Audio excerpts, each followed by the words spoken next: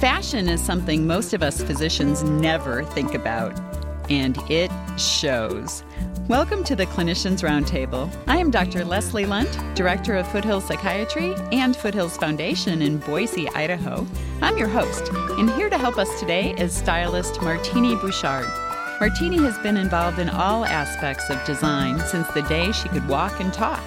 Her work has carried her all over the world, and she's been involved in creating private label collections for well-known retailers such as Macy's, Bloomingdale's, Neiman Marcus, and The Gap. Martini has personally styled and defined many celebrities and their looks. Welcome. Leslie, this is such a pleasure to be with you, and I want to thank you. Oh, Martini, it's great to have you. But, a question that many of our listeners may be asking themselves is, who cares? Why should physicians care about what they look like? What's important is what we know and what we do. Presentation in the workforce, I cannot stress enough how important that is. A patient needs to be able to relate to their doctor. So presentation in your workforce is extremely important. But overhauling one's wardrobe and defining one's look seems like such a daunting, not to mention expensive, task. Do we need to hire somebody like you to help, or is it possible to do it ourselves? Yes and no. It is possible to do it yourself. What I would suggest, if you're willing to take it on yourself, take it slow. If you shop at whatever department store you may shop at, you might want to try Nordstrom's, because I do know they have personal shoppers there. Make them get to know you. Whether they care or not, make them care. Tell them about your lifestyle. Tell them what you do. Tell them what you think you want to look like, because most people do not know what their own style is. And explain to them what you do. So make them listen instead of just selling you clothes.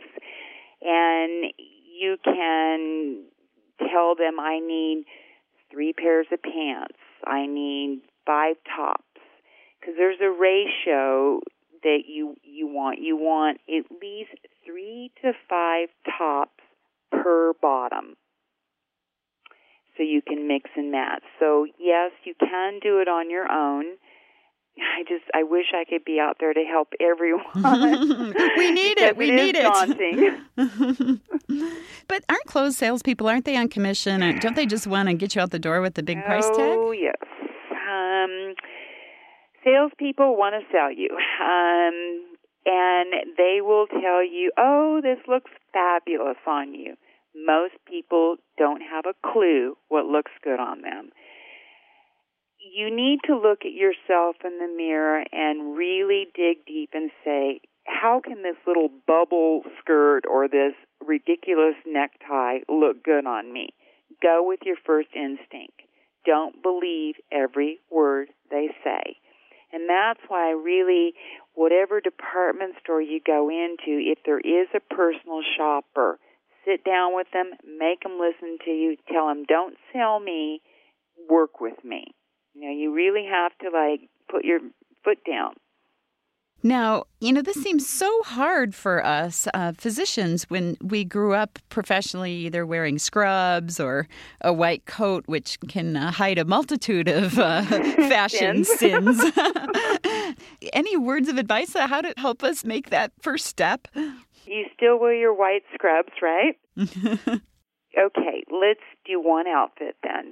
Go in, whether it be male or female, get your 1 pair of really nice pants, whatever is most flattering to your figure, and get a great shirt and a great accessory belt.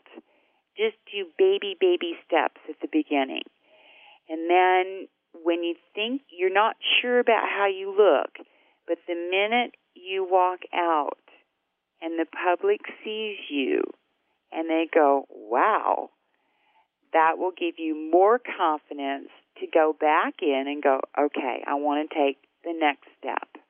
Do you have any tips for women physicians especially? I think, most of us would love to be a little bit more glamorous, but we still want to look like a professional and not a movie star.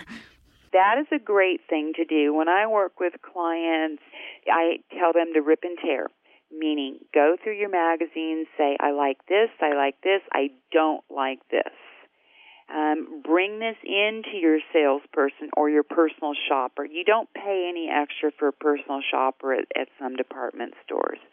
So bring these rip and tear sheets in and say, this is what I'm trying to achieve. Can you help me, and will you help me? And then definitely bring in the things that you don't like. So the salesperson will understand, don't even bother showing me this. And then you need to really be studied for sizing. You need to be honest with yourself. And, a lot of men and women see themselves in a totally different size than what they truly are. Let me guess, do they see themselves smaller or larger, Martini? Oh, do they ever see themselves smaller? Seriously, do you see people just buying clothes because they think they're, size X and then never wearing them? Because yes. Yeah, okay. There's no way they could fit into that size. Oh, yes. And then that is major bucks lost.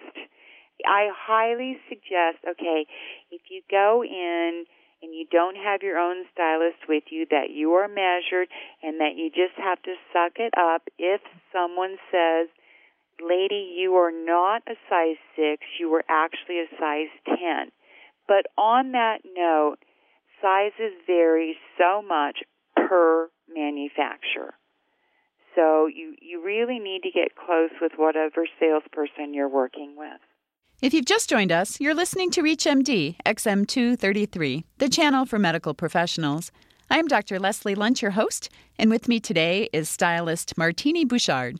We are discussing how to incorporate fashion sense into your daily life. Now, Martini, does specialty matter in choice of clothes?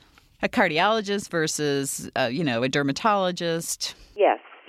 Okay, a cardiologist, I would assume, I've never been to one, but I would think a cardiologist would come across as wanting to be strong and confident because this involves your heart.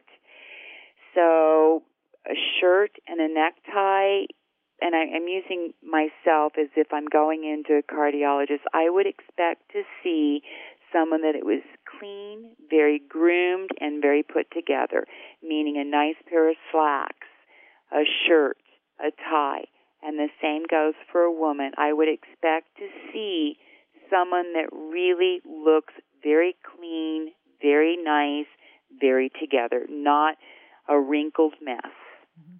One of my pet peeves, and this isn't exactly in your profession, but is hands, and that physicians, especially men, need to get manicures. No kid. Well, what about a surgeon? That is one of the first things I've always looked at, is their hands. And if I see nice hands, then I know that I can put my confidence in my surgeon's hands. And I really agree with you, Leslie, on that. I mean, manicures are extremely important, and also are pedicures. If you talk about physicians, maybe a logical time to do this sort of fashion remodel is when people are perhaps changing jobs or they're finishing one phase of their career. Maybe they're finishing their training and now getting their first job, or going from hospital to outpatient or vice versa. Does that make sense as sort of a transitional time to relook at your wardrobe? Absolutely. And there are transitional times to seasons per clothing. There are 4 seasons in every year. Again, depending upon where you live, there's just 2. Let's say 4 seasons, for example. You have spring, summer, fall, and winter. If it's 2 seasons, it's just basically summer and winter. That is an excellent time to really start rethinking your wardrobe. In fact, I know myself I'm going to be very, very busy in September and October doing this transition period for my clients. Now, you've talked, Martini, about building a working wardrobe. What do you mean by that?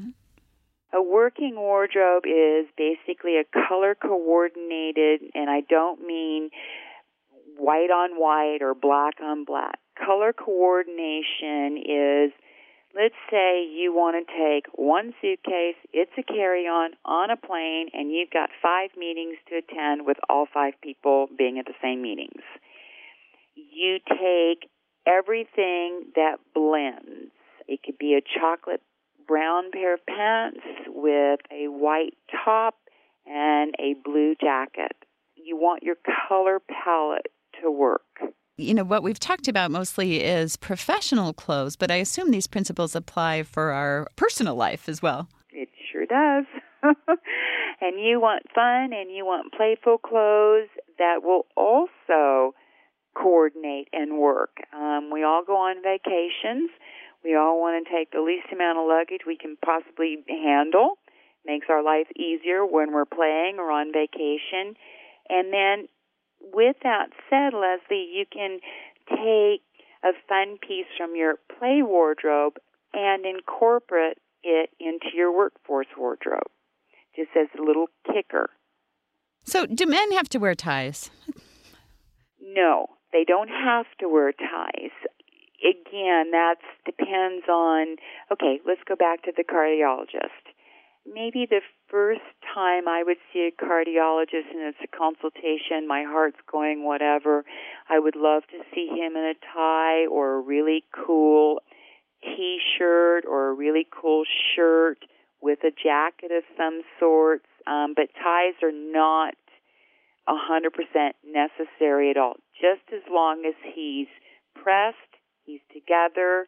When I say he, I mean both he and she. But no, men don't have to wear ties. I mean, men's fashions today, thank heavens, have changed.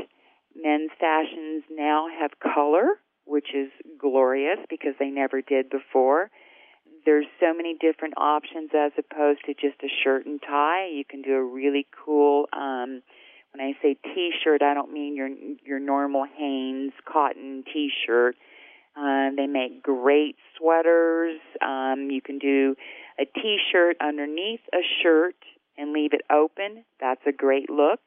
You can do a crew neck sweater with a great pair of slacks, or you can do a turtleneck sweater with a great pair of slacks, and that still is very professional. I want to thank our guest today, Martini Bouchard. We have been discussing how to improve your personal style. I'm Dr. Leslie Lunt. You've been listening to the Clinicians Roundtable on ReachMD XM233, the channel for medical professionals. For comments and questions, please send your emails to xm@reachmd.com. Thank you for listening.